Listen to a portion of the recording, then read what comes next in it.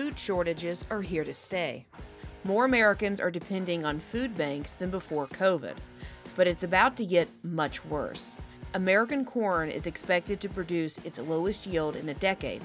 The hard red winter wheat crop was the smallest in nearly 60 years. The carrot harvest is down 45%.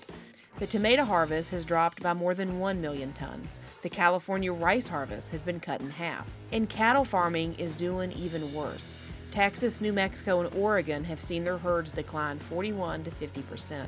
In fact, some cattle farmers are saying ground beef could reach $50 a pound. Two main culprits have contributed to this food crisis. First was the COVID lockdowns.